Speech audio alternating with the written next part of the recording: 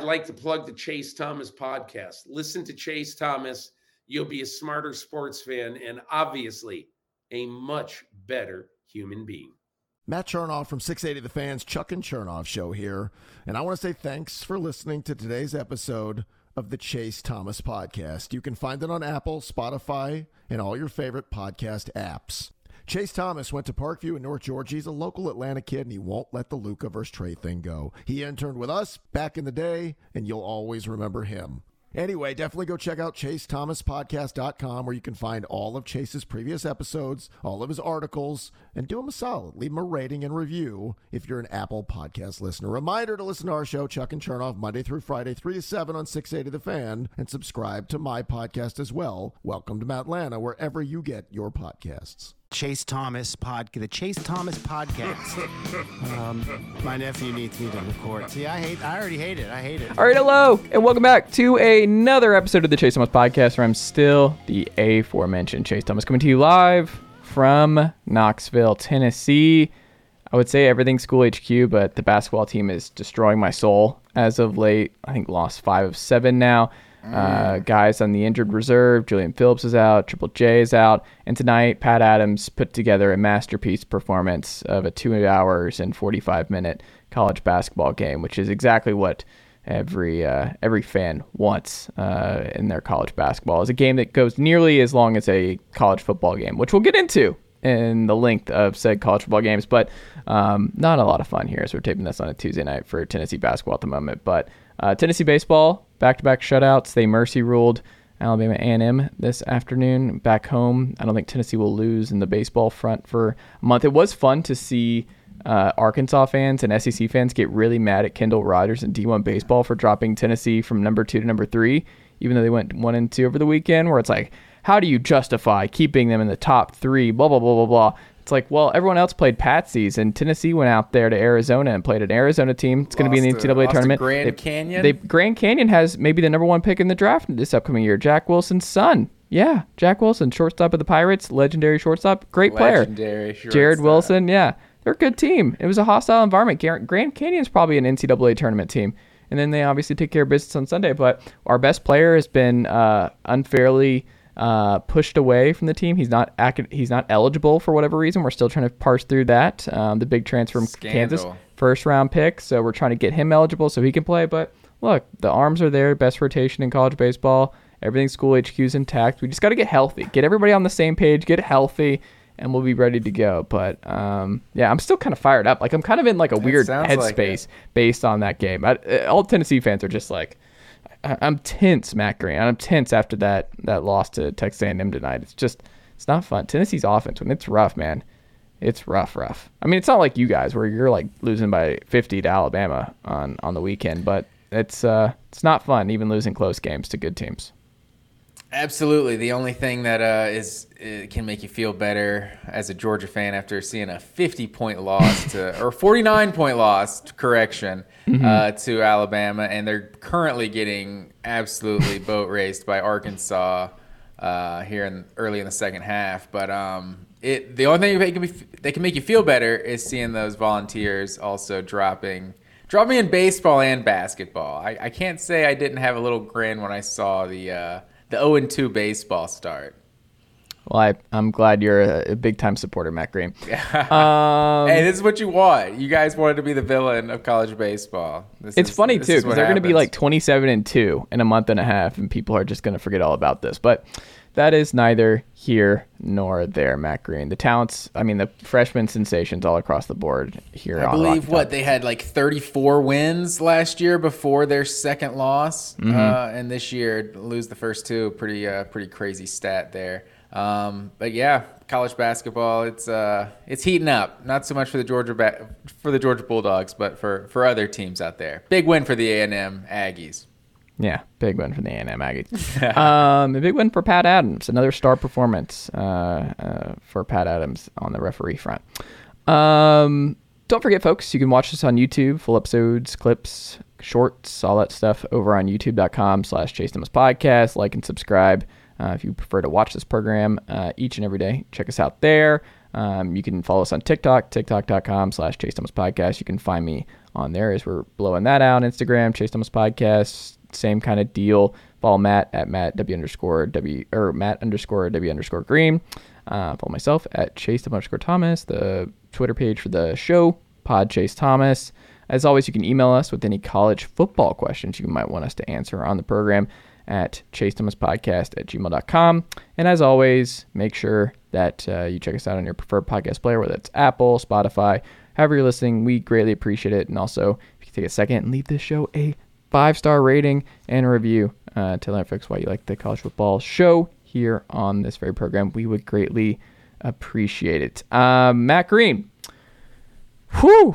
All right. The Georgia football depth chart. It's starting to look a little bit more clear. The transfer portal window is closed. The offensive coordinator change is done. Mike Bobo is in. To everyone's pleasure. To everyone's pleasure. To everyone's pleasure. Everyone agrees with it. No one has an opinion on it.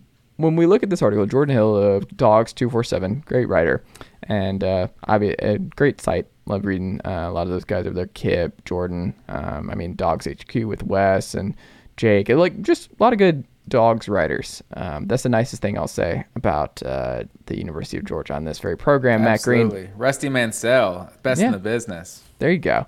But they did a position by position look at the 2023 Dogs after the portal, after the freshmen all signed. When you look at this, Matt Green, and you look at the depth chart, what stands out to you? Is there a position group that you feel best about? Is there a certain player or two that stand out to you? Is there something like, man, that seeing it on paper actually a little bit concerns me more than I had anticipated, or I'm more excited about it than I had anticipated just looking at it? Honestly, I think if you just go position by position group, it's like you can't really be worried about anything other than quarterback. It's like I don't think Georgia has a Kenny McIntosh on the roster in 2023. Like, I think Kenny McIntosh is like a truly like dynamic kind of special. I think he can be a good NFL running back.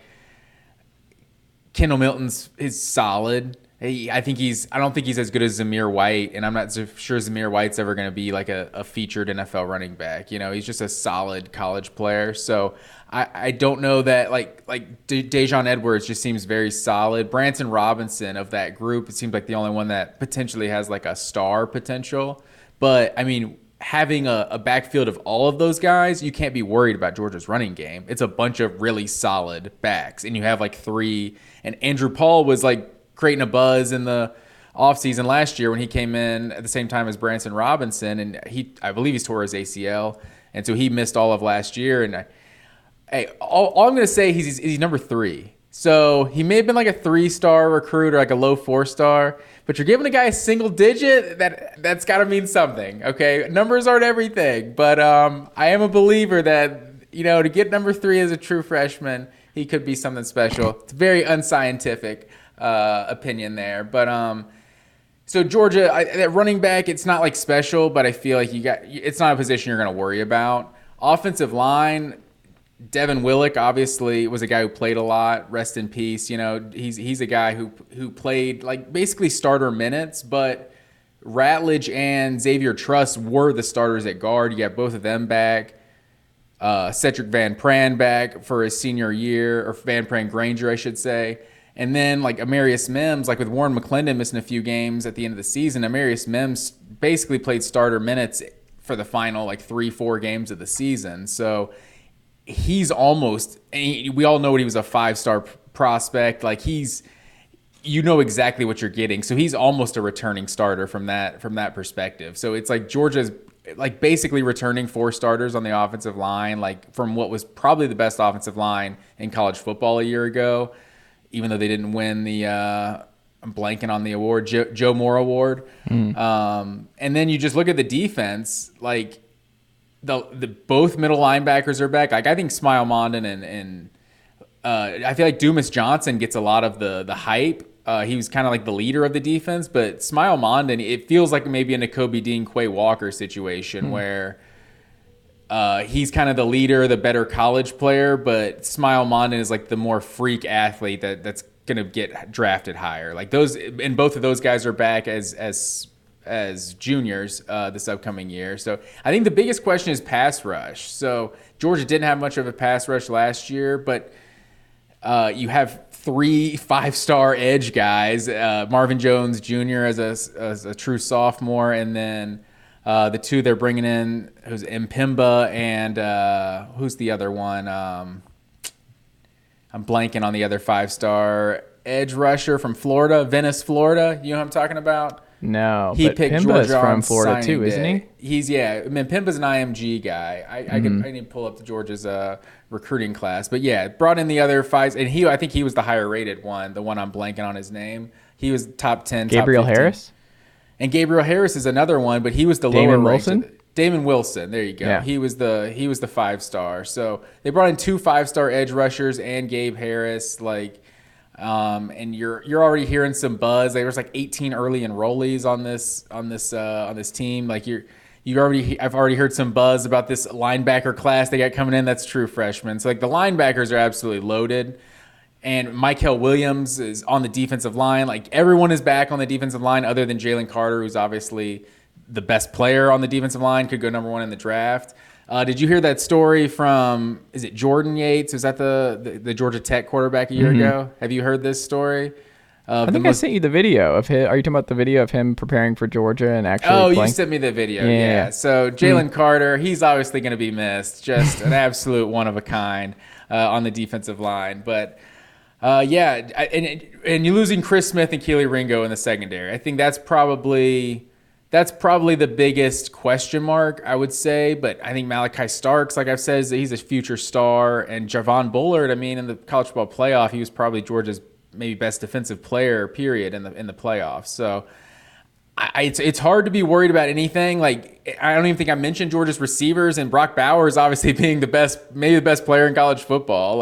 The receivers, A.D. Mitchell is a big loss. I just hate losing A.D. Mitchell. I think he's the best receiver on this team. But you just look at the guys Georgia has coming back with McConkey, Marcus Rosemy-Jack-Saint, and Arian Smith, and then bringing in Dominic Lovett and Ra Thomas. It's you can't really be worried about Georgia's receivers by any means. Ra Thomas, I know he got in whatever, off the field stuff, but as far as I've heard, he's still with the team. So I don't know exactly what's happening in that situation. But assuming he is on the team, those could potentially be Georgia's 2 best receivers. But Ladd McConkey, don't sell Ladd McConkey short now. He just go look at those numbers. Ladd McConkey's a player. He's a dynamic athlete. So I think if you just look across the board, quarterback is really the only position that's you don't know exactly what you're getting. But Carson Beck, I think, who would you say? I'm thinking Carson Beck it doesn't feel like that much of a 3-way competition to me. It feels like Carson Beck is the lead guy, in my opinion. I think it's Carson Beck, but it's also, I think you kind of have to. It's y'all are kind of in the same spot that Tennessee's in with Joe Milton, where it's a guy who waited, that you kind of have to follow through on that loyalty. You have to at least give him the opportunity to lose the job and be hey, he has to start, he has to go in, and we have to give him every opportunity to lead this team because, hey, he was an important depth piece if things went awry with Stetson or Hendon Hooker. He could have transferred in this era, and he did not. So Carson Beck staying for as long as he did, this will be, 4 years of him being in the program without a start until I think fall? I saw some stat that in the last 3 or 4 recruiting classes, there's been 45, 50 4-star quarterbacks, and that have been he's the only one that's been a 4-star quarterback that has been at a place for 3 years without starting that didn't transfer. Yeah. In all of college football in the last 3 or 4 years. So I think there's a reason. This is where I think where Georgia could miss Todd Monken the most is you just know how good Todd Monken is and what he's done to Georgia's offense, and the player that Stetson Bennett was when he arrived versus what he was when he left. I would love for Todd Monken to be making this decision on these 3 quarterbacks. And it's not to say it's not going to be a legitimate 3-way competition. I think it is. I just think Carson Beck, I just feel confident that Carson Beck really is going to be ready. You just saw him in limited action, but Georgia's backup probably got more snaps than any other team's backup last season. But he's not a statue. He's a pocket passer for sure, but he's got some athleticism. So I don't know. I'm confident that Carson Beck is going to be that guy, but obviously Stockton and Vandegrift are going to have shots to win it. There's definitely not an incumbent by any means. No, and I think it is weird though, like, because it seems like Beck was Monken's guy. Like that was just the big, like, he seems like more of the air raid type, right? Like who Monken would prefer, the big arm, tall, just I can throw it anywhere down the field. We're going to attack more. Like he was going to be much more of a interesting air raid toy for Monken to really put out his vision over the next couple of years. That could be, but I think any good offensive coordinator is going to take what their quarterback can do and design the best thing for him. It's like Dan Mullen. You saw what Dan Mullen wanted in all of his offenses at Mississippi State with a runner like Fitzgerald or Dak Prescott or something. But maybe the best offense he ever had is with a pocket passer like Kyle Trask, So it's like, I feel like a great OC can get whatever he needs to, and Beck's got a bunch of talent. It's not to say that like Bobo can't make this decision or anything. Like Bobo doesn't have experience of choosing quarterbacks or evaluating quarterbacks or anything like that. But he did start Joe Tereshinski over Matthew Stafford to start a season. So, who knows? Who knows? And Joe Cox even got a start there after the comeback win over Colorado. I don't know if you remember. That was I don't. Big time. Stafford was in. No, offense wasn't doing anything. Down like 13-0, I think, in the fourth quarter, 2006. Joe Cox comes in, throws 2 touchdowns. I want to say they were both to Martrez Milner. The last one was like, I don't know, less than a minute left or something, and it was a big time. I think it won like 14-13 or something. But then Joe Cox got the next start. I want to say that was Ole Miss. And then Stafford beat him out, and Stafford was the guy. No, actually, no. Tereshinski was hurt. That's why Stafford and Cox didn't play that well. So that Tennessee game, I don't know if you remember, prime time 2006. I was working at the Derby at the time. That's why I remember that, watching this game. Georgia took a punt and a kick to the house in that game, but Tennessee hung 50 on Georgia. I want to say it was like 51, like 35 or something like that. And then that's the game where Tereshinski ultimately was benched, and then it was Stafford from then on out. But I don't know why I got on that huge tangent on Georgia's 2006 quarterback competition, but that's Mike Bobo. He was a part of that. So let's bring it all back. Mike Bobo, he's obviously had some quarterback decisions to make. Also, it's like me and my brother were talking about this the other day. Like, if you really think about it, like Aaron Murray's the all-time leader in passing in SEC history. Like, that's a guy under Mike Bobo. While that is a 5-star quote-unquote prospect, like Aaron Murray's a guy who never even almost played in the NFL. You know what I mean? Like, he was maybe a 3rd-round pick, 4th-round pick. Like, I want to say McCarron, he was around the same spot as McCarron. I want to say McCarron went like 1 pick in front of him. It was like 3rd or 4th. I think he was 5th. You could be right, but it's like I don't even know if he made the roster as a rookie, and he was like out of the league. I mean, he was a Chief for a while. But I don't even know if he. Yeah, he was drafted in the 5th round by the Chiefs. Yeah, I was right. He was 5th round. But how many years is he actually in the NFL? Do you know? Do you have? It looks 2 years. Yeah, like he was like never even like a second stringer. Like 14 to 17. Yeah, about 2 to 3 years, somewhere around there.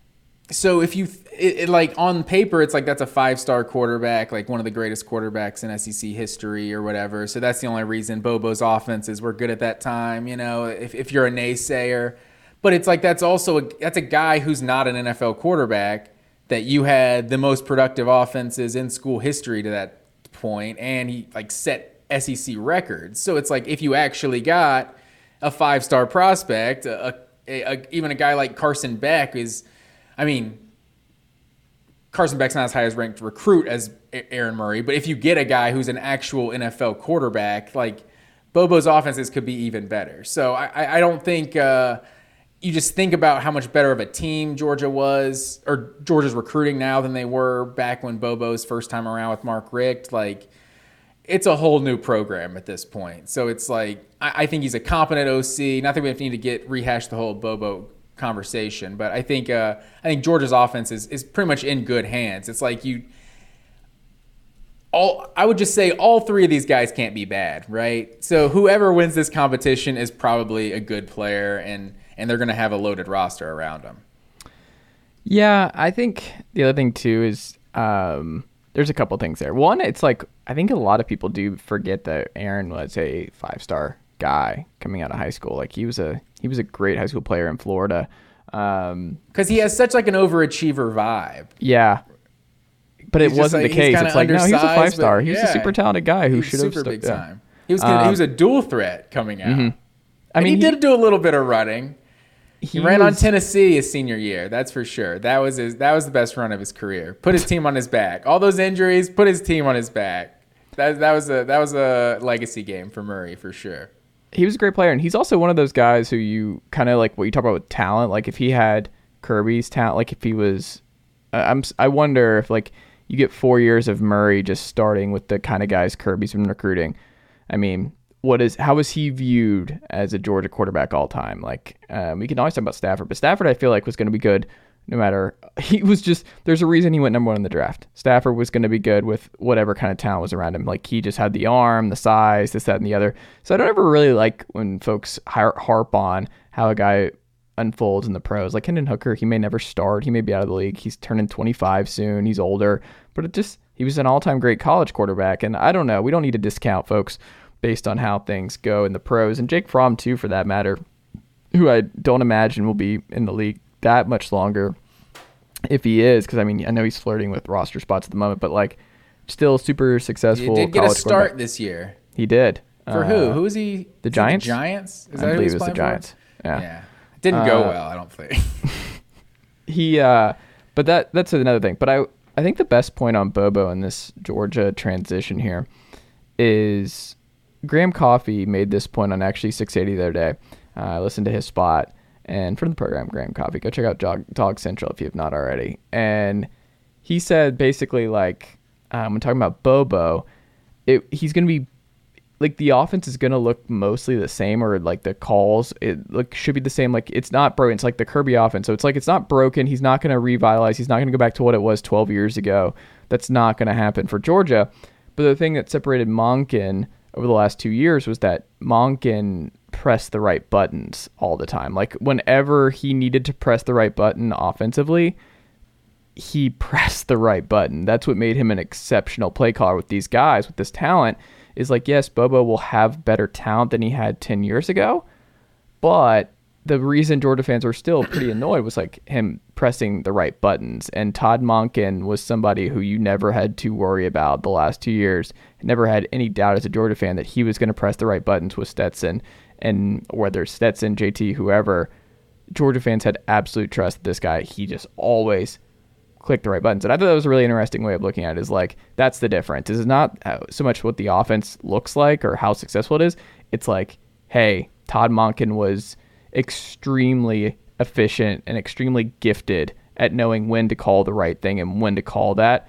And Bobo just to this point has not shown that. And that's where the drop off might be. And what happens in an Ohio State college football playoff game if he's 85% what Monken was and pushing the right buttons?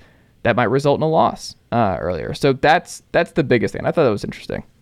No, and that's definitely a valid point. And that's why people get hung up on this guy's style. Like, what kind of style? Oh, he's a pro-style guy. You know, it's like you can have all kinds of philosophies or styles, but it comes down to, are you good? Are you a good play caller? And it's a hard thing to measure, but it's like, you know it when you see it type of thing. But yeah, I mean, that's what separates Todd Monken for sure. But I think Bobo's good in his own right. But going back a couple points that you made, like in terms of like, we do kind of judge guys' NFL careers kind of overlap, like what we think of them in college. But like Aaron Murray is without a doubt a better college football player than Matthew Stafford. You know, it's like, it's not like what he did in college was better, but obviously there's a lot that goes into it. Your supporting cast, and like Bobo is like in his second year as an OC with Stafford as a starter, but with Aaron Murray, it's like, you know, he had been seasoned a little at that point. So and Georgia had maybe a better roster around him with Aaron Murray. So a lot goes into it. But yeah, I mean, I think ultimately I think Georgia this year, I don't know what point we were making, but I think this year, the quarterback position, I think you got to trust that whoever wins out is, and I think it's going to be Carson Beck. I think they're in a good position. And also, Brock Bowers is on the team. I don't know if I said that already. Brock Bowers is just a baller. So Todd Monken has had Brock Bowers to call plays and Darnell Washington to call plays. It's like, it's hard to mess that up at times. Like when you just have a guy you can just throw the ball up to and also be the best blocking, your best offensive lineman basically at the same time. So Darnell Washington will absolutely be missed. So we did kind of skim over the tight end position, but the way Georgia's recruited at tight end, it's like there's not going to be another Darnell Washington on this team because I'm not sure when we'll ever see another Darnell Washington, but like Oscar Delp, like looks like honestly a diet Brock Bowers. Like I don't even want to say that because Brock Bowers is just a baller, and so you don't want to compare every tight end that comes through to him. But he looks like a playmaker as far as a receiving tight end goes. Yeah, tight end is the least of Georgia's concerns. I also just think I was thinking about this earlier. I think what we're going to hate. Like, I think a lot of college football fans are going to hate the top of the sport this year. I think they're really going to hate it. I think the best teams in the sport are going to piss a lot of people off because I think Bama, Georgia, and LSU are going to be the three best teams in the country this year. And I think those three are going to play a style where it's like LSU has so much defensive talent and they're going to play a very conservative style. And Daniels will do some stuff that makes it fun. I think he'll be in the Heisman candidacy. But like, Tommy Reese at Bama, Bobo at Georgia. The way I see it is I think all those defenses are going to be electric and top 10 in the country. I think they're just going to pulverize folks with we have better players than you, week in, week out. And it's just going to be like Georgia's going to win uglier more often than they have in the last couple of years. I think Bama is going to win ugly, uglier. But like in like beat downs, you're saying. I'm saying like you remember the I'm thinking ugly is like 16-13. No, I'm saying ugly like 28-7 some nights where it's like they did enough, but like I'm thinking ugly is like 48-7. No, I don't think it's gonna be like that. I don't think that's gonna be the case with this Georgia offense. I do think they take a step back, and I think it's the case for Bama too. I think they're gonna win a bunch of games, but it's not gonna be fun to watch. Like it's gonna be tough television where it's like they're gonna play ball control. They're not gonna be as explosive. They're not gonna be as entertaining as the Bama and Georgias we've seen the last couple of years. That's where I disagree with you. Georgia's still going to – I think Georgia could be better passing the ball because I think Carson Beck, is a more kind of traditional, maybe have that more traditional elite arm talent than Stetson Bennett did. Like Stetson Bennett made a lot of those plays kind of improvising and that sort of thing. Like Georgia's still pretty loaded at receiver, and like Brock Bowers, I can't stress this enough, is still on the team, and like – you're gonna get explosive plays from Brock Bowers, and like I don't. I'm saying it's all relative. I'm not saying like the explosion's gone. I just think that they win more games where it's like it's just a boa constrictor where they just gradually grind you into submission, but it's not gonna be like, wow, look at this cool, fun, just offense. That's just I don't think it's gonna be the case. I don't think they're going to be scoring fast. I think they're going to be they're going to slowly kill you. But that's the thing they've been in 2021 and 2022. It's like Stetson was electric, man. Stetson was a gunslinger. But go back to 2021. Like no one was talking about that offense like the whole season. It took to the very end of the season to people like, oh yeah, they did average almost 40 points a game. It was like that team just kind of, because you don't have to do what Tennessee does and score in a minute and a half, and just have like these super explosive plays. Like you can score 10 points a quarter every quarter, and by the end of it, you got 40 points, and it's like Georgia just kind of that's what a lot of the games seem to be. It's like they just kind of wear on the opponent. It didn't necessarily get off to the quickest starts, but it's like then you look up and the score's 28-3, and this team has no shot to win. And then, most games, it's like me and my brother, when we've talked, like, oh, what do you think the score is going to be? It's like every week you're basically like, it's probably going to be Georgia 35-45, and the opponent somewhere like 0-10. It's like that's kind of what it's been the last couple of years. So I don't think you're going to see, like, the last time Bobo was Georgia's OC was some super explosive offenses. Obviously it had a lot of that was in the running game, but that's obviously part of the offense. But with some of the players, like with Bowers, with McConkey, Arian Smith, like Dominic Lovett was arguably one of the best receivers in the SEC last year at Missouri. This is a guy who is a big play guy. So I don't think Georgia really takes that big of a step back offensively, honestly. And I think the defense could be even better. I think the defense honestly should be better. With everything they bring back, they were very young last year. So, and the worst part, honestly, when it comes down to it, and you're really projecting their season, is just look at the schedule. Who's really going to challenge them on this schedule? That at Norman, Oklahoma is glaring on missing on this schedule. But other than Tennessee, there can't be a lot of games that really worry you. I think did they go at Ole Miss, or is that at home? I know they play Ole Miss. Was at home, wasn't it? I know they play Ole Miss next year. So, Auburn could be improved. That'll be on the road next year. Yeah, I think you get Ole Miss at home and Auburn on the road, if I remember correctly. That makes sense. So I don't know. Kentucky doesn't scare you as a Georgia fan. The Florida game is always going to be big. The Florida game is always going to be big for just different reasons, because Georgia fans have just that game just means something different. Graham Mertz is going to be under center, Matt Green. Can you calm it down? Graham Mertz. Have you heard the hype Graham Mertz? Well, hold on. Let's save that. We're going to get into Florida on this podcast. But yeah. So, and Tennessee is really the one game you're in a circle that you would say. I feel like I know for a fact that team is going to be ranked when we play them. I don't think there's any. Y'all your best game back-to-back years? I would say so. The Oregon game was big, but Tennessee, that's the number one team in the country coming in. Yeah. Better talent this year? Number one team in the country coming in, air quotes for those on the pod. That's right, folks. Tennessee put themselves number one in the country. It's Tennessee's fault for being the number one team in the country at that point. Winning every game on their schedule. How dare they? They shouldn't have done that. Shouldn't have given them that bulletin board material. We found out who the number one team in the country was, but we'll leave that alone. But yeah, in Knoxville next year, that's going to be an absolute huge game. Second to last game of the season, which honestly I'm all about. If we can make, we're changing the schedule next year, so I guess there's no point to even say it. But this would have been a very cool tradition to keep going in the current SEC format of the SEC East championship right here at the end, But maybe we'll get that in 2023. That I don't know what date that is. The second to last weekend of the season, if that decides the SEC East. And just look at Georgia's schedule. I just don't see a way that Georgia's not 10-0 coming into that game.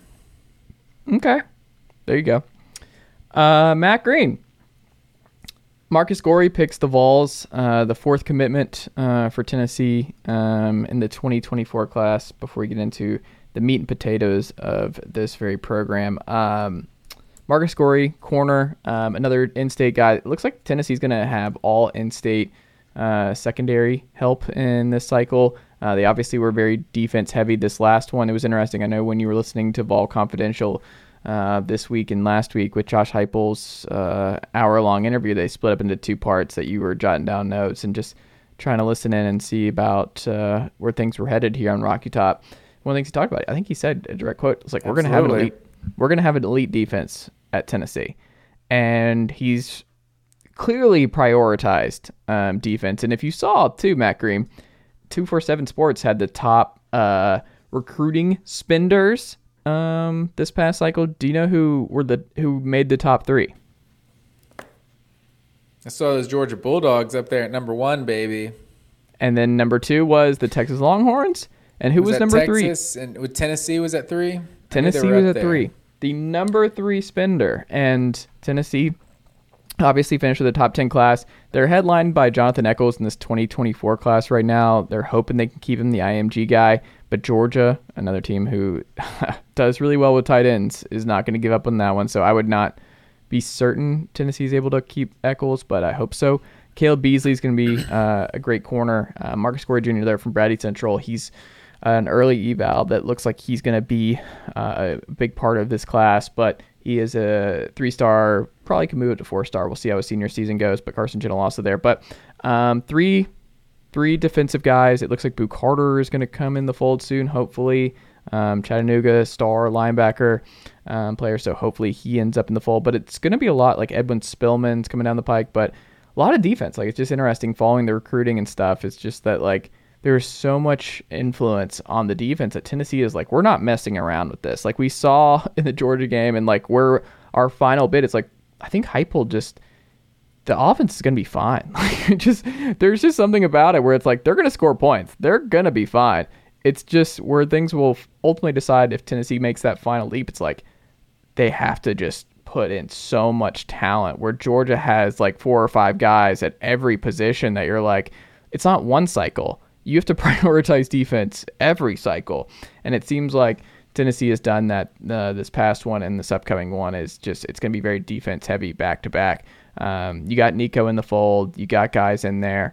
Now it's just like, you need so many bodies. You don't need just one. You need 7 corners that you can try. You need the Georgia thing where you have 6 linebackers and feel great about all 6 if you need them. And that's just where you've got to be if you want to realistically compete with Bama and Georgia, and even LSU, because they're coming as well, year in, year out.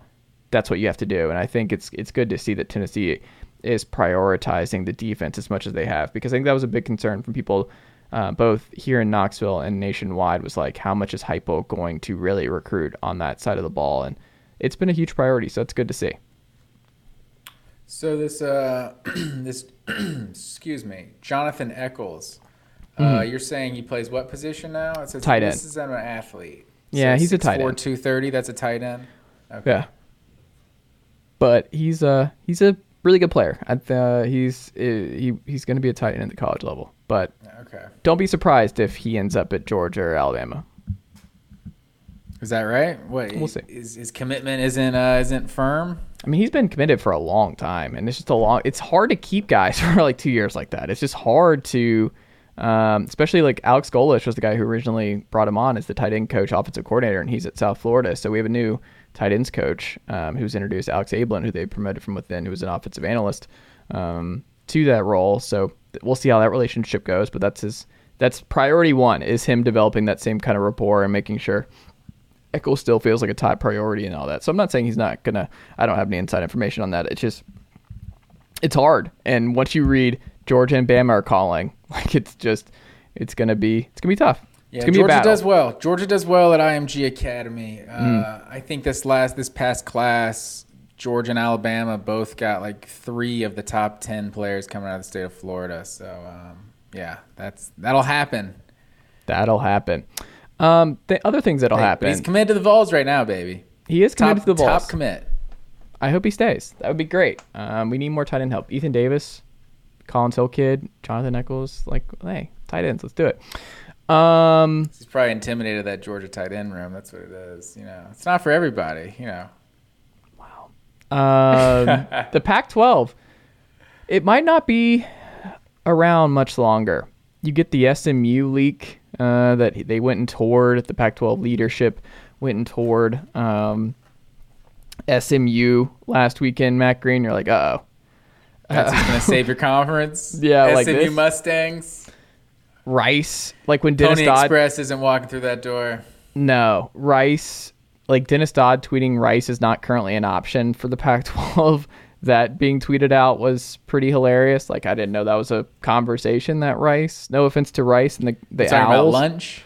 Yeah, like what? Why would they be a conversation for the Pac-12? What are we doing here? And they're still trying to figure out the TV deal. We'll see what ultimately happens here. But when you read Pete Thamel's story in ESPN that I would highly encourage folks to read, he said one of the things he mentioned here that I think is important to read, or to read aloud here on the program, quote, no one is expecting anything in the $40 million per school range anymore in regards to the Pac-12 and their TV deal. Getting something in the $30 million range, similar to the Big 12, could keep the league duct taped together. That's it for the Pac-12. Like, that, we're all dancing around this. Like, you're in duct tape mode, where this just feels like the Pac-12 is not going to exist for much longer, Matt Green. When you read this and you read the tea leaves here, How are you feeling about the Pac-12 at this point? Do you think we're headed towards the Pac-12 really dissolving sooner rather than later? My only thing is it has to exist in some way because these schools are on the West Coast and we got to have games all day, son. We got to have games at 9 o'clock, 10 o'clock, 10:30. Like, the Pac-12 will never go. Like, these schools are still going to play, right? And we still have to, in some way, geographically divide them, right? It's just, it might not be the Power 5 conference it once was, but the conference has to survive in some way, right? Like, even if it's getting SMU isn't going to save it, but if it's getting San Diego State and it's Boise State and, you know, the other teams we've talked about, even UNLV at this point, just because they're in Las Vegas, who knows? Like, just, you know, getting some, Fresno State is another, like, just getting some of these schools to just kind of fill the roster. You know, it's like, that's kind of what the Big 12 did, but I think they just did it with a little bit better brands, like a BYU and a Cincinnati. Like, Cincinnati isn't even that strong of a brand. They've just been good for the last couple years. Like, UCF has been real solid. But so, like, you could see a Fresno State become as good as any of those programs and not really surprise you, you know? So, we've seen Boise State be better than any of those programs in recent years or in the last 20 years. So, it has to exist in some capacity. I definitely, once they start talking about Amazon, I feel like that was like a light bulb in my head. I was just like, that's totally going to happen. Like, Pac-12 is going to be like on all Amazon. Like, I can see that happening already. They get some great deal on it or something. But something is like inevitable. I think personally, I was kind of surprised, unless I missed it, that the Washington-Ohio State thing wasn't brought up, because that kind of seemed like a red flag to me, because, like, Ohio State did just say they're backing out of it because of, like, the toughness of their conference schedule, I guess, because of adding USC and UCLA to it. It's a real soft answer from the Ohio State University, but I just feel like there's something. Washington and Oregon are going to jump to the Big Ten. Like, they're the last, like, power brands, I feel like, kind of left in the conference. After USC and UCLA leave, it feels like they're going to join the Big Ten, and then it's just going to be this, you might as well call it the West Coast Conference, because it's going to feel that much less than the Pac-12. You almost, like, can't call it the Pac-12 at that point. But, I mean, like, what is Stanford? Like, Stanford is, it's a great academic institution, but are they really, like, the kind of, like, program that's like, oh, the good schools are leaving, we're out of here too. It's like, I mean, that doesn't seem like something that would happen to me. Cal, Stanford, do they care enough about sports to be joining the ACC or something like that? Like, something like that just seems dumb. Like, who knows what could happen? USC and UCLA shouldn't be playing in the Big Ten. So, you know, that's kind of out the window. But I feel like some sort of West Coast conference, call it the Pac-10, Pac-8, however many they're able to get, Pac-14, I think that will ultimately be a conference, but I think they're going to lose somebody. And Oregon and Washington feel like the teams that they'll lose. I just don't believe that the travel stuff is going to fly for USC and UCLA. They're going to do it for a year or two because the money is that big, but it's literal insanity that they're just going to fly all around the country all season, and their fans are just going to be required to, any away game, is they have to get on a flight and drive all over the place if they want to attend or even watch their kids' games. Like, it sucks for the parents of these kids who want to watch their kid play. They're having to fly all over the place to watch them. The idea of just being spontaneous, like, you know, let's drive to Knoxville. Like, hell yeah, it's like 4 hours or something. Like, you're not just going to be like, you know what? Let's drive to Happy Valley. Let's drive to Penn State right now from Fresno, California. Like, no one's going to do that. No. So what I think happens is I think the Pac-12 splits up. I think this is it. I don't think the Pac-12 makes it. I think we're going to be the Big Four for 15 years or whatever it is for the grant of rights, and then the ACC will dissolve, and then we're down to 3, and then I don't know. We're down to 3? So we had the big... What's happening? Here's what I think. Big 10, SEC, and the Big 12? Yeah, so I think what's happening next, my gut says I think Cal and Stanford are locks for the Big Ten, because I think the Big Ten prioritizes academic advancement and things like that, and they want those kind of schools in there. They fit the Northwestern model. I think Cal and Stanford make a lot of sense on that regard, and they'll jump at it if offered. Then I think it just helps. Like, it gives. This is the other part of it. When you have these super conferences and like the way these schedules are going to go, the 9 conference game schedule for some of these SEC schools is going to suck for some schools. They're never going to a bowl game ever again, because it's just going to be brutal when you have this kind of schedule and you have that many conference games. But you can't have just only competitive good teams. Like, we're about to see that in the Big 12, where they're just going to cannibalize each other. Guess what? The Big 12's not making the playoff next year. Do you know why the Big 12's not making the playoff? Everybody's good. Find me a bad Big 12 team next year. There isn't one.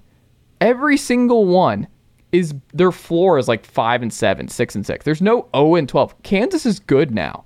Everyone in the Big 12 is good. You don't want to be in that spot, because then you're like, it's just some good teams are not going to go bowling and not get that extra payday because the conference is too even. If you're the Big Ten, or you're some of these schools like Northwestern, or the conference money is still coming. Conference money's nice, but like, you don't want to go 2-10. Like, schools still care about going bowling. Schools still care about getting those 6 wins, because it shows like progress. We're like, we're fine. We're fine. We're 500. We're fine. But if you only have these, you take the two really great programs in the Pac-12, but you don't bring in the Stanfords and the Cal of the world to pad some victories a little bit when you go to 9-10 conference games a season, things get a little dicey. So I think they both find their way in, because like, if you bring in Washington and Oregon, that's 2 more top 10 teams in the conference. If you're a team like Illinois, like I said, Northwestern, Purdue, Minnesota, Rutgers is the most obvious here. Rutgers is like, hold on, these guys do not represent the Big Ten, okay? We are a traditional Big Ten school, not like those guys out there. That's way different. Right. Well, they're like, we're never even sniffing a bowl game again. Like, Rutgers is like, we're going 2-12 every year. And I just think what ends up happening is, I think Washington, Oregon, Cal, and Stanford make the leap. And then I think... You think all 4 go to the Big Ten? I do. And then I think Arizona, Arizona State, Colorado, and Utah all end up in the Big 12. And then I think Washington State and Oregon State are left behind, and they join like a reformed Pac-12 Mountain West Conference that combines. That's what I think ultimately happens. So you're talking 3 20-team conferences or something like that? Interesting. Well, we shall see. And the ACC is just like stuck with their grant of rights, where they're just like, we're fine. We're just floating. Like, they'll just be floating for 15 years.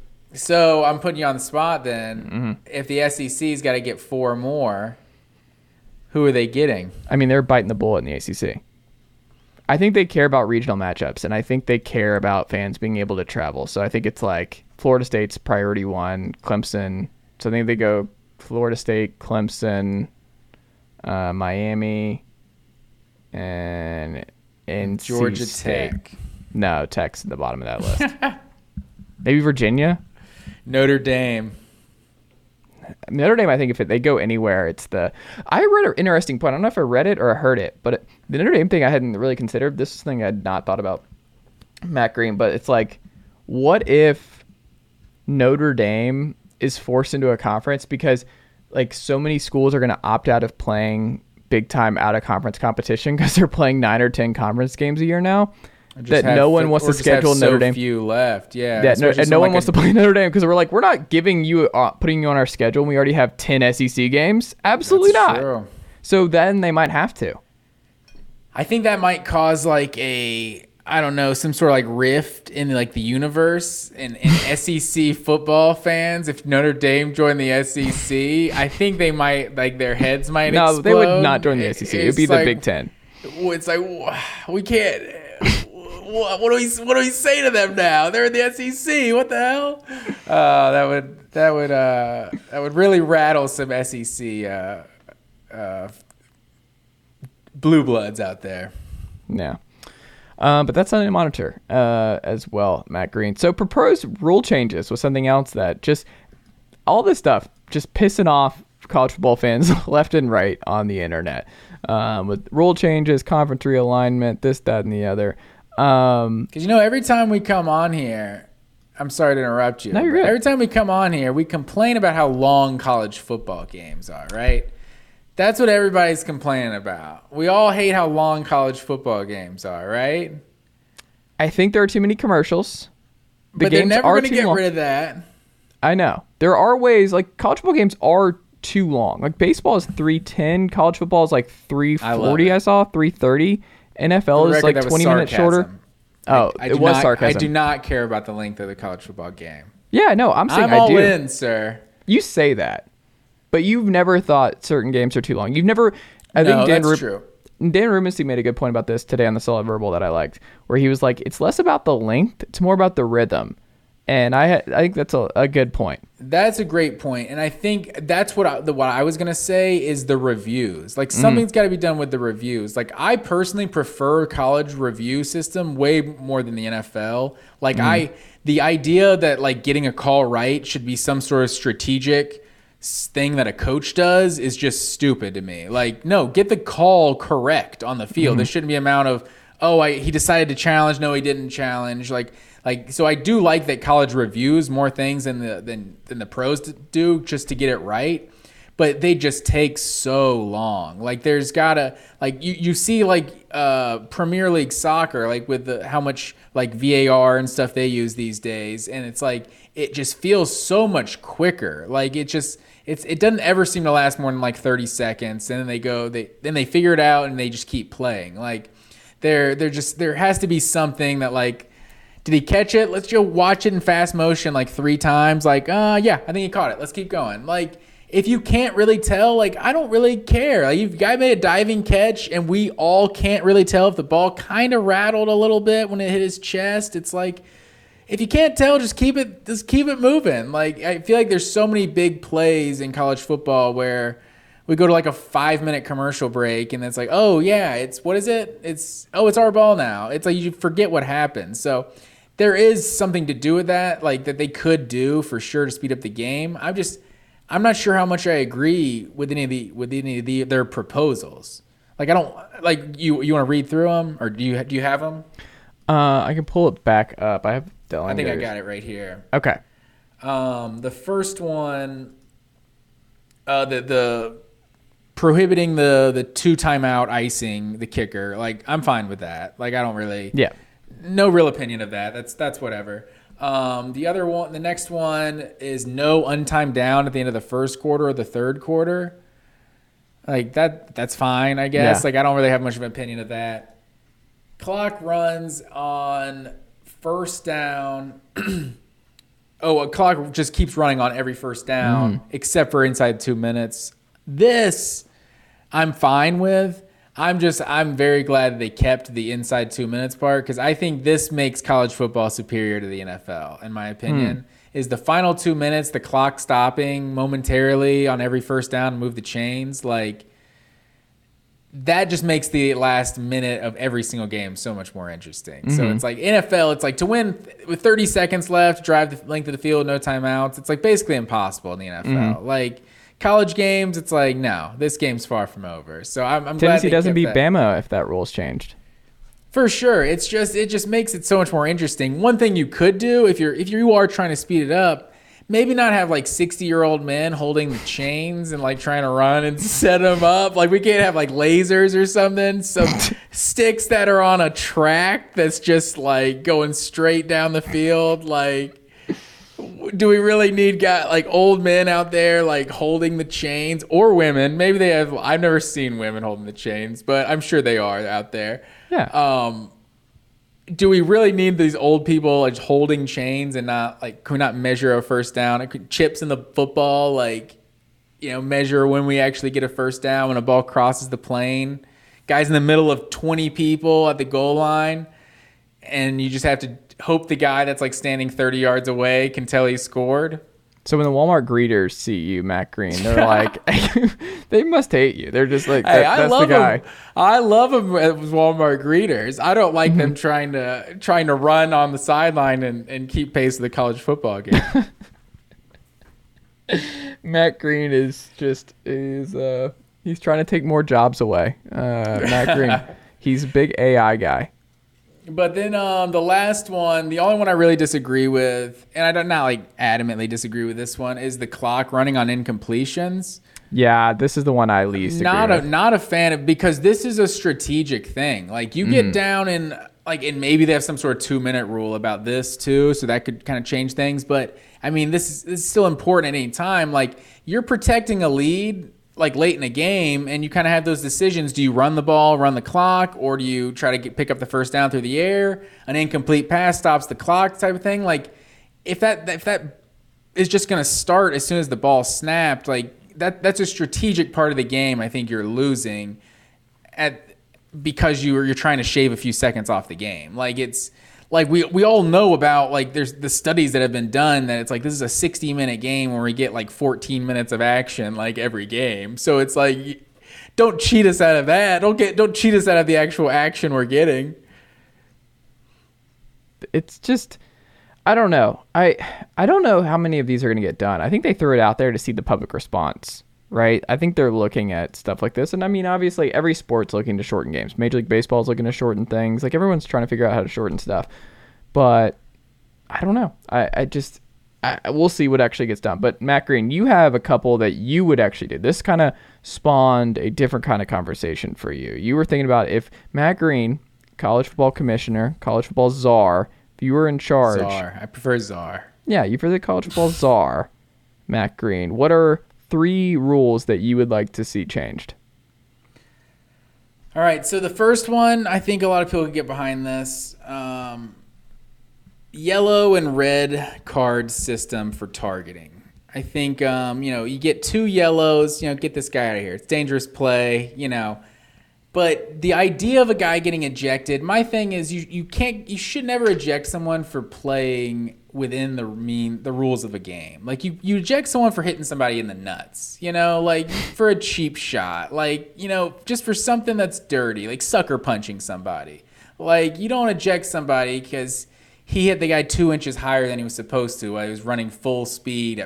He was running 40 yards at full speed. So I would love to see a yellow card, red card system as far as targeting goes. Mm-hmm.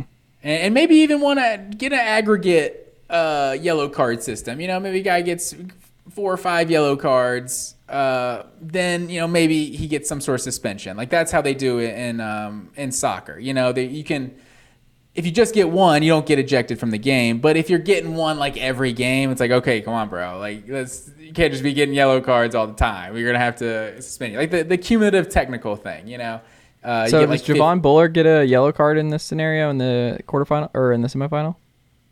Absolutely not, because that wasn't targeting. So he doesn't even get a yellow for you in that one. No, you're not going to start calling targeting more strict. It's what people are currently calling targeting. It would just be a yellow card and you're not ejected. Okay. And unless it's like some absolutely just egregious, like filthy hit, then maybe it could be a straight red. But it's like... I'm just imagining an official, like the crowd all turning to look at this official, pull out whether it's a yellow or a red, like the entire stadium just goes silent. It would be hilarious television of just like everyone turned to just stare at this one guy to see what he does. Or like how they do in soccer too. It's like the guy will start to walk away and it's like, no, you come here. And these guys, like, it's like your dog. It's like, no, you got to look at this. Maddox chewed up. I did this today. Maddox chewed up a slipper in the house. I was like, no, you got to come over here. You got to look at what you've done. And then it's like you got to make eye contact, and then they give them the yellow card. So it's how is that working? Does that work? Making them look at what they've done. I've always seen that. We've tried to do that with Khaleesi sometimes. I don't know if that actually does that work. Showing them what they did was wrong.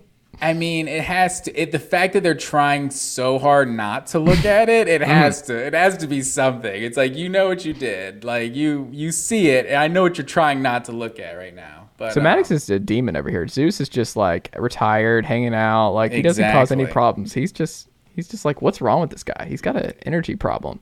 Exactly. This is like, just feed me. That's all I really need. Take me on walks. I'll leave you alone.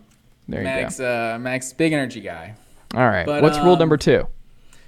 What's rule 2? Rule number 2. Rule number 1. I'm number 1. Joe Dirt. So this one goes to overtime. So I'm going to change my overtime rules, right? So I love college football overtime rules. I'm changing. I'm keeping the current format, but you start at the 50, right? I think that would change college football tremendously. Why not just go to the NFL rules if you're going to do that? Because you go 3 and out and you get like a 42-yard field goal. It's like, why should you get anything for going 3 and out and getting no yards? Like, why should you have a field goal attempt? You didn't earn a field goal attempt. So if you just had teams have to drive from the 50, I feel like that, but give both teams a shot, just like they currently do in college football. Like, I feel like that we probably wouldn't even need to worry about what we do in the 3rd, 4th, and 5th, 6th overtimes and all that. But second part, if they must keep these awful 3rd overtime, they start in 3rd overtime, right? 2nd overtime is regular. Are you talking about when they have to start going for 2? Yeah, that starts in the 3rd overtime. Yeah. 2nd overtime, you have to go for 2, right? Mm-hmm. Now. And so the 3rd overtime, if they're going to do it the way they do it, you got to go 4 downs from the 10-yard line. That would be my change for that one. So, any thoughts on those overtime rules? I feel like college, it's so funny because I think there's so much tribalism with this, and it's so weird to me that like college purists are like, no, college football had it right. Like they had it perfect. Like the 63-57 7 overtime game, we had it right. When those games are awesome. Yeah, we've seen like 3 of those in like 20 years. But see, that's what I'm saying. And then the NFL folks are like, all we want is just both teams to have the ball. I'm the biggest proponent of. I want to know if I'm going to win my bet in 3 hours. Yes. That's what it all comes down to. But if you ask an NFL fan to be like, do you want to do the college stuff? Most I think would say no, absolutely not. And if you ask most college football fans, like, would you adopt the NFL? And like, no, that's terrible. It's just kind of funny that both fan bases have like this really strong attachment to the overtime rules and why it's better. I'm more to kind of reveal this a little bit. I preferred NFL overtime. I will admit that. NFL overtime was perfect 2 years ago. Sudden death, like whoever wins the coin toss, if you go down and score a touchdown first possession, it's over.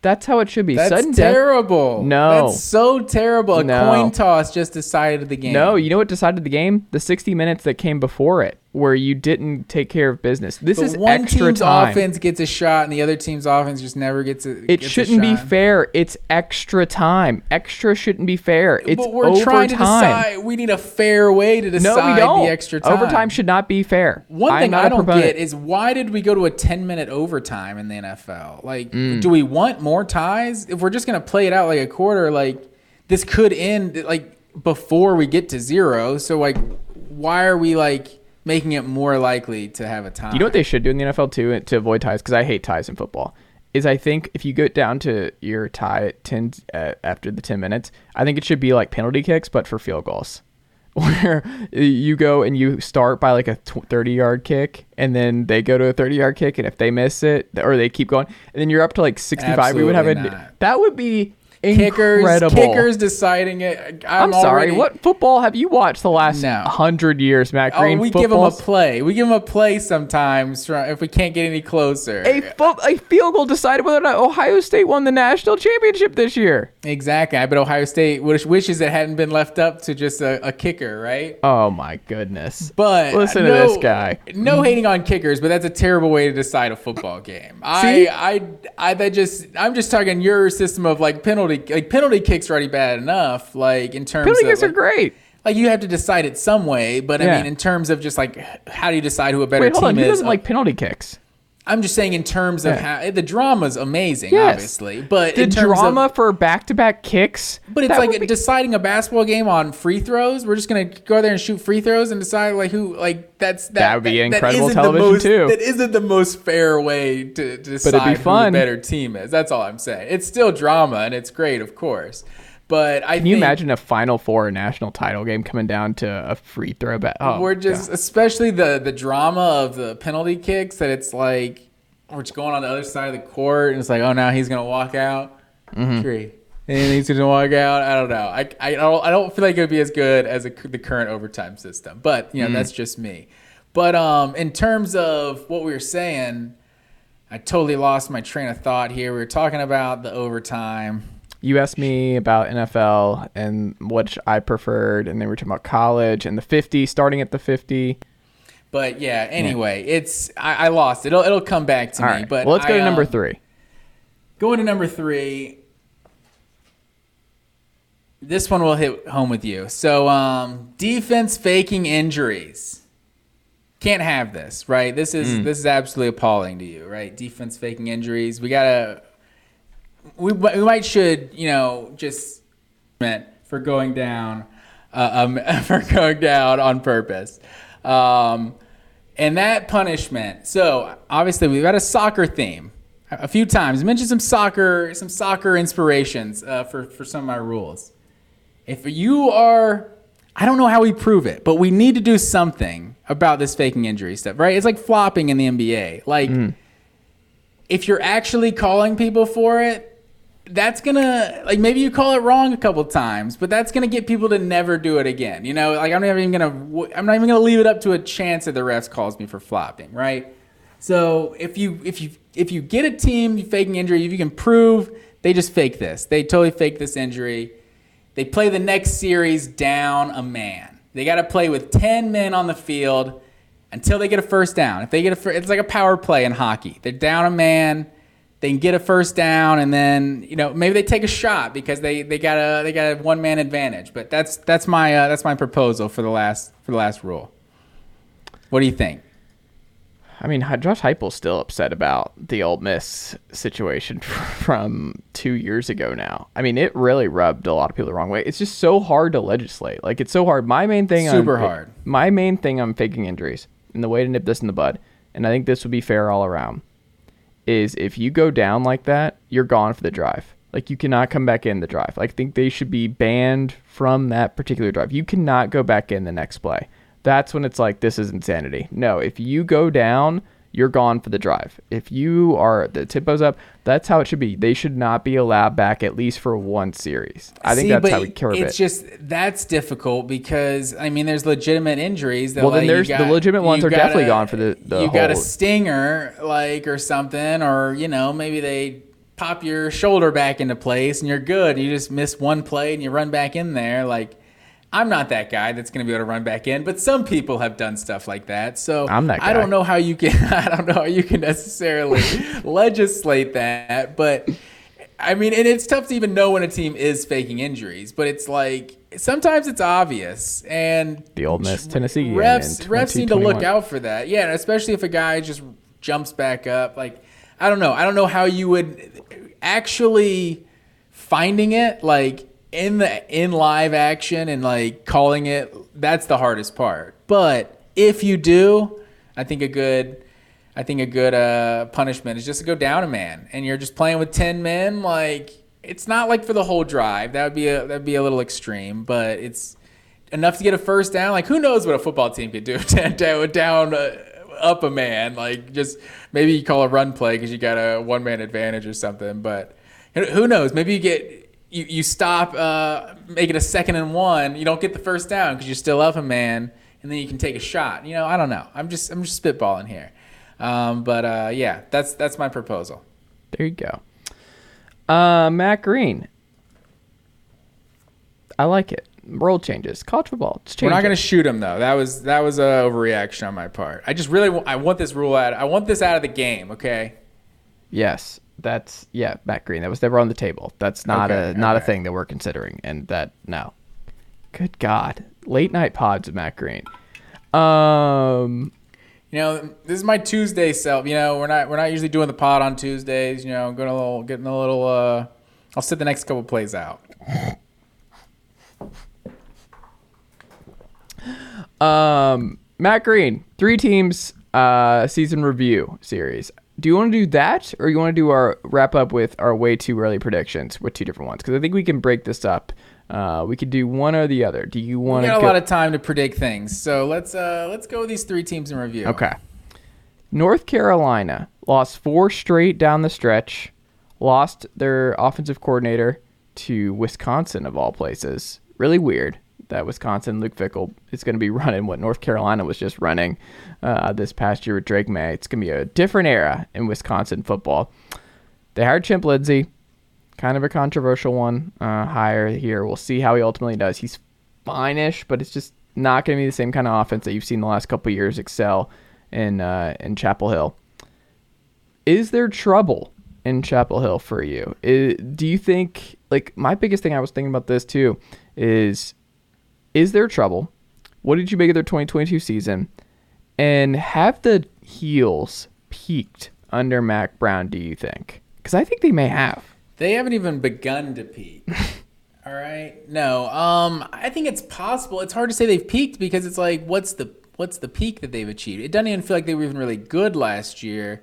It was like Drake May was just so good. They kept winning games. Like, I mean, a team like this had no business really being in a conference championship. Like, no disrespect, but like that, it was more of an indictment on the ACC not really having a second good team. Like, I mean, they were a solid team, but they're basically just as good as Drake May could carry them. This defense is just absolutely awful. Like, I mean, they were getting shootouts with the Fun Belt to begin the season, so they barely got out of that alive. So I don't know. I mean, it was a successful season in terms of, like, I don't feel like they were good, and they won 9 games. It was like kind of impressive, but I don't know. I feel like I'm obviously not the biggest Mac Brown fan. I don't necessarily know what he does. He's the CEO, quote unquote. Like, I'm not sure what exactly he does during the course of a football game, but it feels like they've kind of underachieved because they feel like they've had a lot of talent in the ACC. Like, they should be one of the better teams, and they were in a conference championship game last year. So, you know, it's hard to say they've peaked, but it feels like they've underachieved. So I don't know. I feel like I've kind of like given up hope that they're actually going to take the next step. But I mean, if they're ever going to do it, it's probably with a guy who might be the best player in college football. How many times would you guess that they have won at least double-digit games since the year 2000, Matt Green? Did they win double-digit in 2000? Is that Julius Peppers and Ronald Curry around that time? Around that time, but no, they went 6-5. What year did they go to the Peach Bowl? Do you have that handy? I do not have. That was 93. Oh, in 2001. 2001. Okay, yeah. That was the year Julius Peppers. They play Syracuse in that game, or Virginia or something. Well, they would have played an SEC team, right? Did they Auburn? Maybe it was Auburn. Oh, I think you might be right about that, but I'll let you look that up. But yeah, North Carolina in the last 20 years, 10 wins. It was Auburn. Ronald Curry, Auburn. Yes, look at that. You know, I think that's the game where an Auburn player got this pick jumping out of bounds and threw it back inbounds. You know what I'm saying? Like, caught it out of bounds, threw it back in, and the dude picked it off. Like, one of the tighter plays I've ever seen. I want to say that was that game. I have this vision of an Auburn, North Carolina, but that's what my mind remembers from 22 years ago. But looking at North Carolina, the answer to your question, I'm gonna say like 5 times in the last 20 years they've had 10-win seasons. You're gonna say they've had at least 5 10-win seasons since 2000? Yeah, how many? The answer is 1. 1. And it was Larry Fedora. Right? It was Larry Fedora in 2015. So that's the year they almost beat Clemson in the ACC championship? Yes. It's like a pretty close game? Okay. That's the only one ever, huh? Since we've been alive, they've done it 4 times. 4 times in 30 years. So when I look at this program, it kind of surprised me. I thought it was a little bit better. But North Carolina has no history of... And Mac Brown did it 3 times. Yes. Back in the 90s. Wow, that's impressive. I don't know. I would just wonder. I'm like, I don't know if they've already reached the tipping point. I wonder if, look, Drake May's awesome. We'll see what happens this year with Chip Lindsey. But, man, I don't know. I think there's a real chance this program is just already kind of peaked and that they have a step back. Like, Florida State's back. NC State's going to be good. Duke's trending in the right direction. Mike Elko's got that thing humming. Obviously, the demise of Clemson is highly overstated. Yes, they're going to be in. Miami's putting a bunch in. We'll see what they look like. They should be better.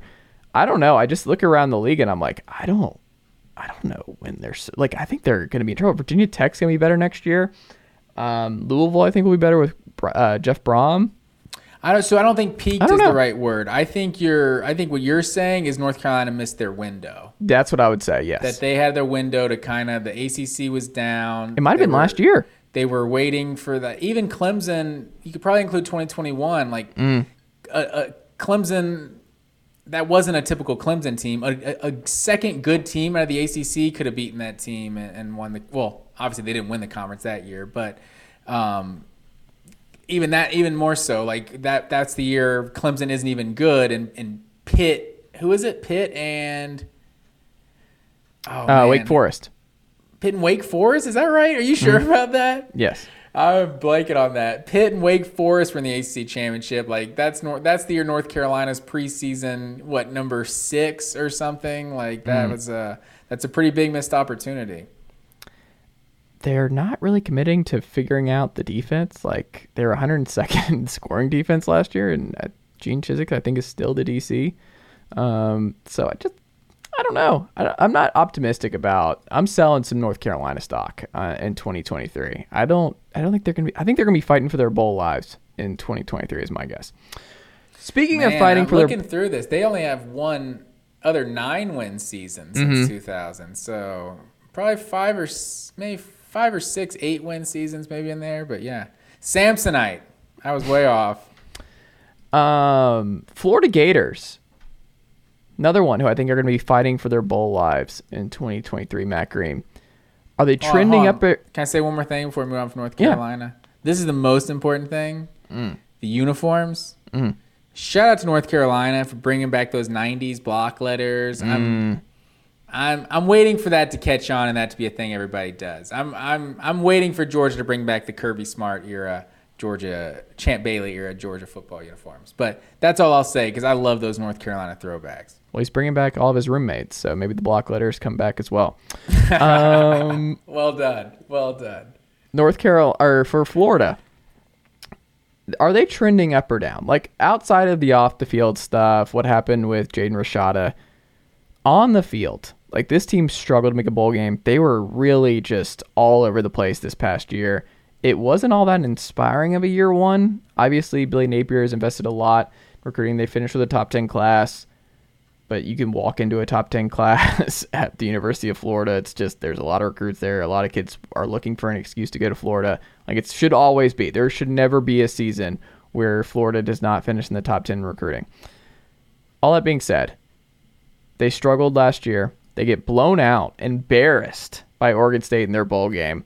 They go into next year with Graham Mertz and Jack Miller as their 2 quarterback options in a pivotal year 2, where a sport that's increasingly, what have you done for me lately? Because schools are becoming more and more okay with just swallowing really, really horrible buyouts to get to the next guy. I'm looking around like, what is the biggest red flag here? Because I think there are a lot. Graham Mertz looks like he's going to be the best guy. Like, are they trending up or down for you, Matt Green?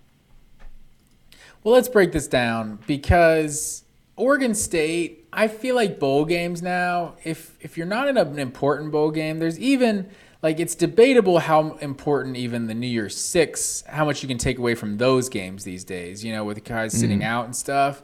I feel like Clemson, Tennessee is one of those. It's like you got enough of the starters that's like, this felt like, and then obviously Tennessee won kind of shorthanded, so it's like, it felt like a game that you could take something away from, But like Oregon State, Florida, it's like the quarterback is out. The quarterback that's so much a part of the offense, that's such a huge part of the offense is out. Like how many guys Florida had sitting out, and the motivation to be there is whatever. Like I don't.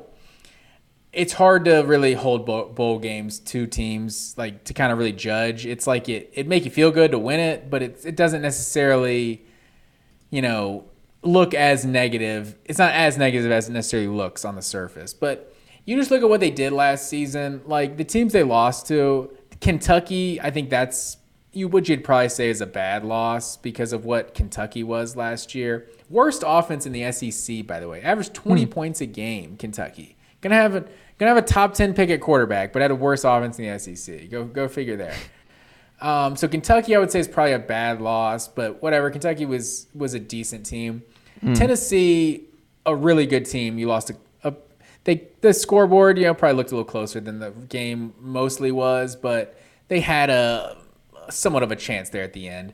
So Tennessee's obviously a really good team. LSU won the West. Georgia won the national championship. Like, those are all really good teams. So it's like there's really nothing wrong with losing to any of those teams. Oregon State, like I said, not to throw out just all their losses, but it's like, whatever. I don't even care about that one. Florida State, you lost a close game to a rival. Nothing illegitimate about it, but Vanderbilt is the one that's like, okay, at no point is this acceptable. Like, it's like all of the losses are like, okay, those were good teams that were better than us in 2022. You just go out and just demolish South Carolina. Was that on the road or was that at home? I think that was at home.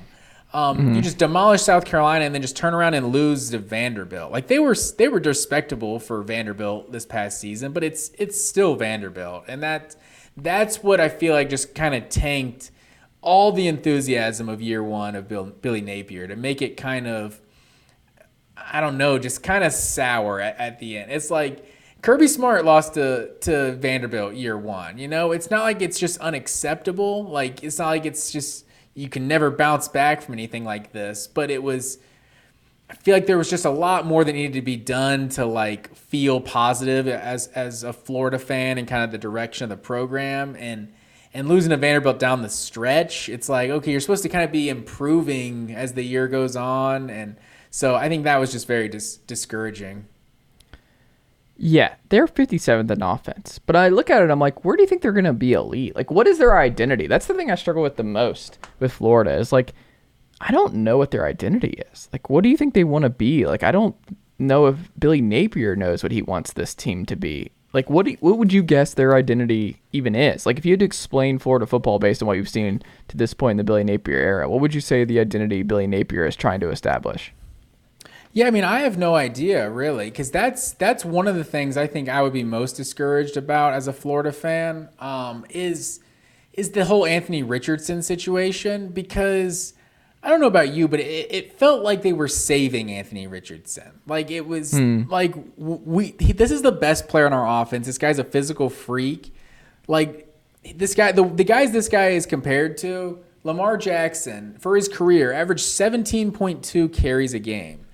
Cam Newton, his 1 year at Auburn, 18.6 carries a game. Dak Prescott, 10.9 carries a game for 4 years. Anthony Richardson averaged 8.5 carries a game last year. And it was just like, this guy's not a super polished passer. Like, it felt like there was this conscious effort to like make him a pocket passer and maybe like not wear him out and not like just run him all the time, even though that's like what's best for the team. It was like, we kind of want to save it so he doesn't get, we don't run him into the ground type of thing. And so like his next year, okay, it's year 2 of Billy Napier. This is the year that he should take the step and become like the superstar player we think he could be. And then he bounces. He goes to the pros without ever actually having that season. So it's like, it's kind of like, what were you saving him for? Like, we got 8 carries out of this guy that was our best. I mean, obviously, Florida's running backs were, they were pretty solid last year. I think they were kind of underrated. I think Etienne's a really good player. Etienne and Montrell Johnson, like they had some solid players. So their running game was, I think, top 10, top 20 in the country. And Anthony Richardson was obviously a big part of that, but it felt like he could have been a way bigger part of that with how dynamic of an athlete he is. And so the fact that they didn't really ride him like last year, and they just never really got that player that they kind of, hyped up to be. And so like maybe he becomes that in the NFL, but it's got to be just discouraging as a Florida fan to like see the talent and the potential of an Anthony Richardson, and probably still as a Florida fan think he's going to be good in the NFL, but you never actually got that production for you in a Florida Gator uniform. Yeah, and I wonder too, it's kind of like, I don't blame the guy, like he's going to go first round. Like, there's some stuff I'm seeing, like there's some people putting some buzz out that he could go number 1 overall. Like, no chance in hell. He's going first round no matter what. Like, that's happening. And I don't know, he had to go. When you get a first round grade like that, like, you just never know, like, you got to go. And I don't understand why he is going to get picked in the top 10, but if someone is going to pick you in the top 10, you'd be foolish not to take that money. Go get your degree any other time. Go back but to Florida school if did you not want. have an opportunity. Florida did not have a backup plan where it's like Graham Mertz, and it's like how did you end up with Graham Mertz? Like Spencer Sanders was out there, and Spencer Sanders chose to compete with an incumbent starter who just started all last year in Jackson Dart, and he didn't end up at Florida. And you're like, that made a lot more sense. Like from a fit wise, it's more of an exciting, like you could see some Hendon Hooker vibes in year 2 for Florida if Spencer Sanders, who has won a bunch of games and been a really good player at Oklahoma State, like that just felt so natural, was Spencer Sanders at Florida. And then it ends up being Graham Mertz, and you're like, oh, they're going to be bad offensively. Like this offense wasn't very good last year. Anthony Richardson made up for a lot of the weaknesses, like you said, where like the passing game was not great. Like I was there for the Tennessee game, and Richardson was brilliant. Like Richardson was someone who Tennessee could not get down. Like he's so good in the pocket where he's so big and so hard to bring down that like plays just kept going got receivers were able to like get open because Richardson was just bouncing off dudes. So receivers could break on routes and find little soft spots in the zone and keep drives alive. He had some huge 4th down conversions, very, very composed guy. But you see the best in the both. Like, what was that second half against Florida State where he like didn't complete a pass? I was going to say that's probably one of his better games. Yeah. I mean, of his career, honestly, because Tennessee or Florida State, the Tennessee game. Because I think those moments weren't like the Utah game. Like he had that run that was so impressive, and that one scramble that was impressive. But like he had so many of his little blips. He never had like a full run. And so when so many of your best plays are runs too, it's like it's hard to draft that guy top 10 if the best plays he's going to make are when he's outrunning and out-muscling guys. It's like I don't know how many defenders in the NFL you're going to be outrunning and out-muscling. He's a huge guy, but the NFL, they're a bunch of freaks in the NFL. There's a bunch of athletes, a bunch of dudes on the other side of the ball. So I don't know. I'm still shocked that he is going top 10. I was more surprised that he decided to leave, honestly. I mean, I don't know which one I was more surprised about. I guess I was surprised that he left early, and then I was like, someone's really going to draft him top 10? I was just shocked of that. So if anyone takes him ahead of CJ Stroud or Bryce Young, I think, or Will Levis, if they take Will Levis or Anthony Richardson, I will say I'm a little more understanding of Anthony Richardson than Will Levis. I feel like we got like 2 good samples of Will Levis. That's like this guy's not it. Like he's the worst offense in the SEC last year. Like I know that Kentucky had some bad parts, but we're not talking about Will Levis. Anthony Richardson, I at least see what his tools are. But if anyone takes either of them ahead of CJ Stroud or Bryce Young, it's a huge mistake. I would agree. Final team as we wrap up here tonight, Matt Green. The USC Trojans. Was this a perfect debut season for Lincoln Riley for you? It's hard to say it's perfect, just because, the bowl game, like we said, it's not everything, but, losing to a team like Tulane in the bowl game, it's not necessarily the best. And obviously you didn't win the conference, and that would be more perfect. So to get blown out by Utah in the conference championship is obviously not the way you wanted it to end. But I mean, we make a lot of assumptions, I feel like, about what teams are going to be. Oh, they got this recruit, they're definitely doing this. They got this coach, they're definitely. I feel like everyone was spot on exactly what USC was in 2022. If you just flip their uniforms and you just put an Oklahoma uniform on this team and they went 11-3 and lost a shootout with Tulane in the bowl game, you're like, yeah, that seems about right. That a Heisman winner at quarterback, this is literally the script for an Oklahoma team. They just fell short of the playoff. But I mean, this is about all you can ask for, I think, year one for sure. And I mean, Caleb Williams, like realistically ask for. Caleb Williams win the Heisman, like was everything he was advertised to be. So yeah, obviously losing to Utah twice isn't what you want, but beat Notre Dame, beat UCLA, definitely had some big wins in a Pac-12 that was a good conference in 2022. For sure. I think it was a pretty good one. And the recruiting looks good. Jordan Addison and company, like they were Caleb Williams getting hurt and not. But I think the defense was never going to allow them to beat Utah, but that obviously changed things.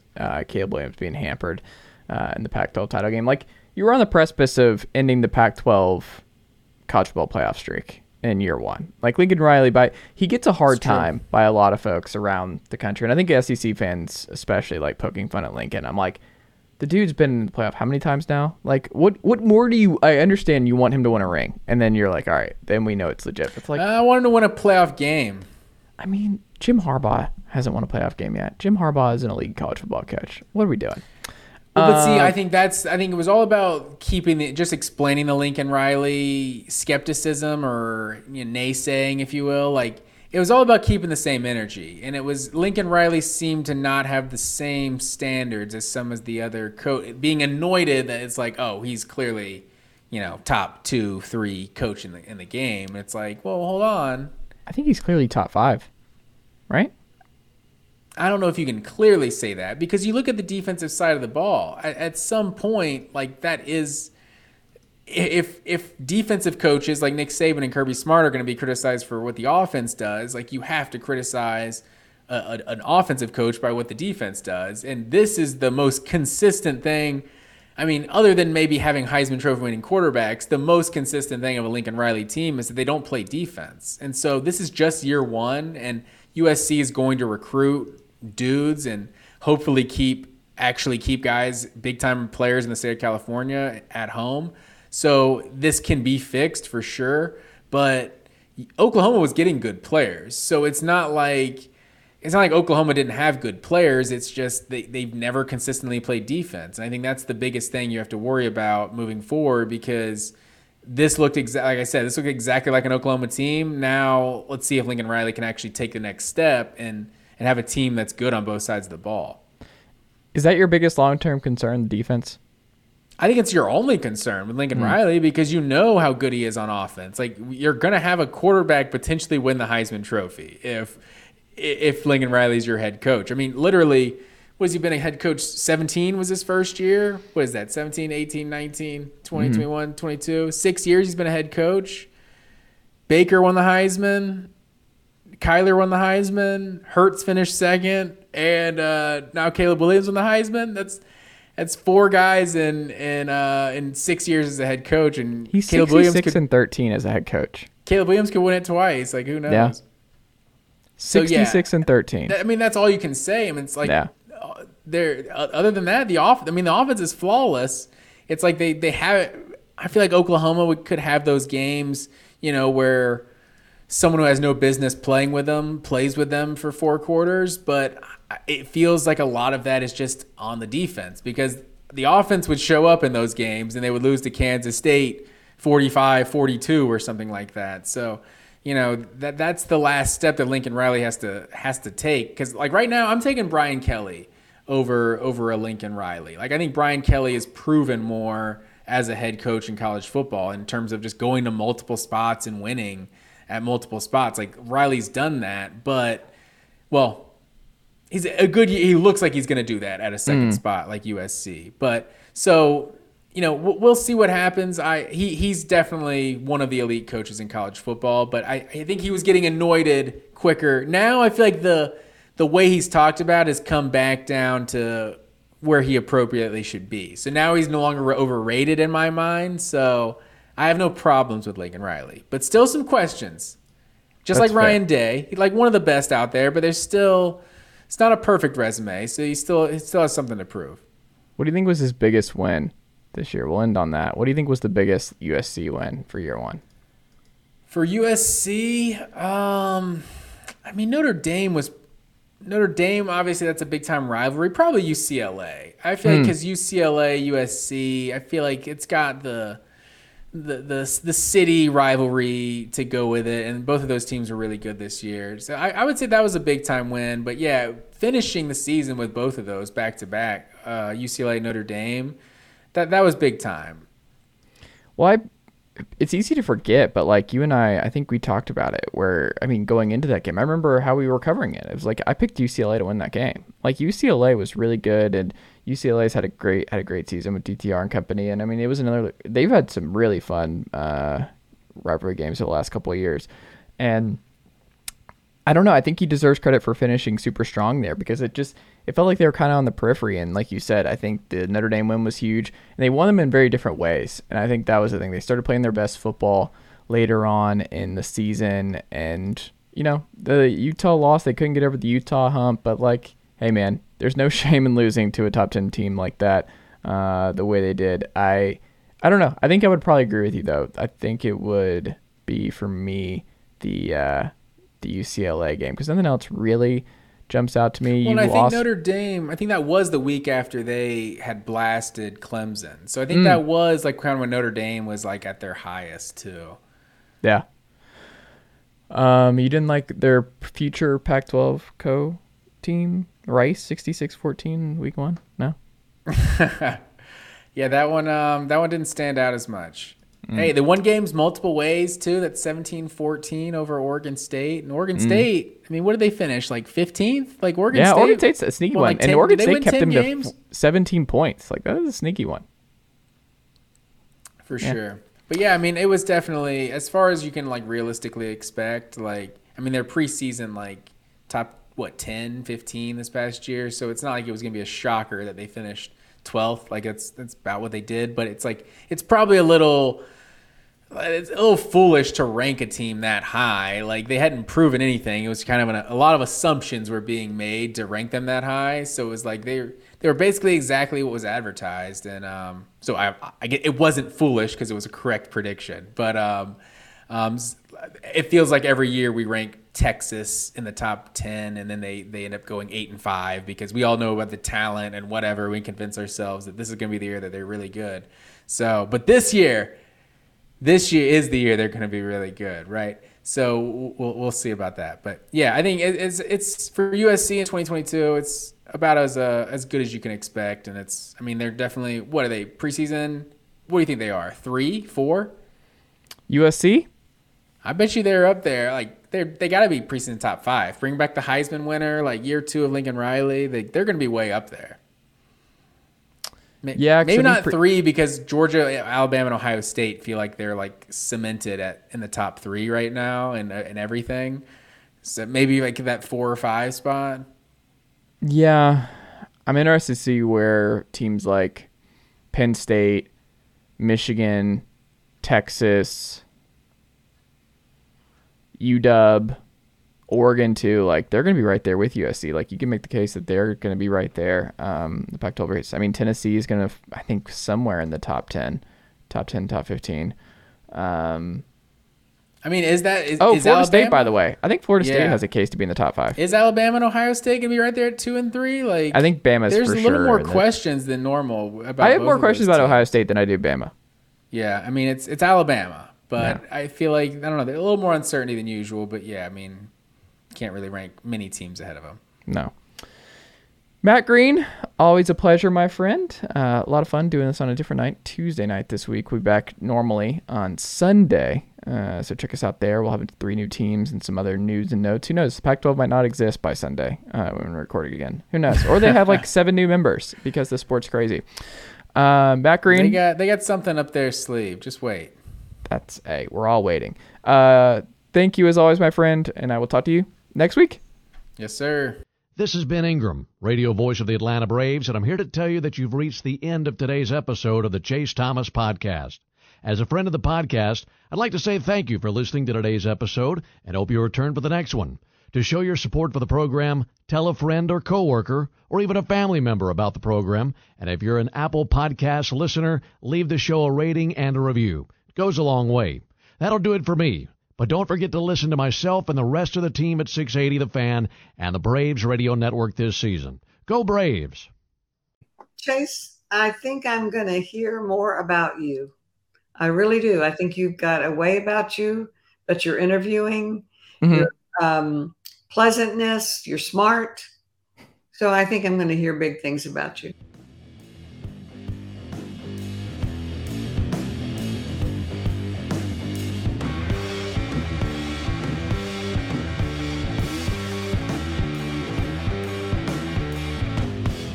Nicely done, nephew. Chase Thomas Podcast. Hell yeah.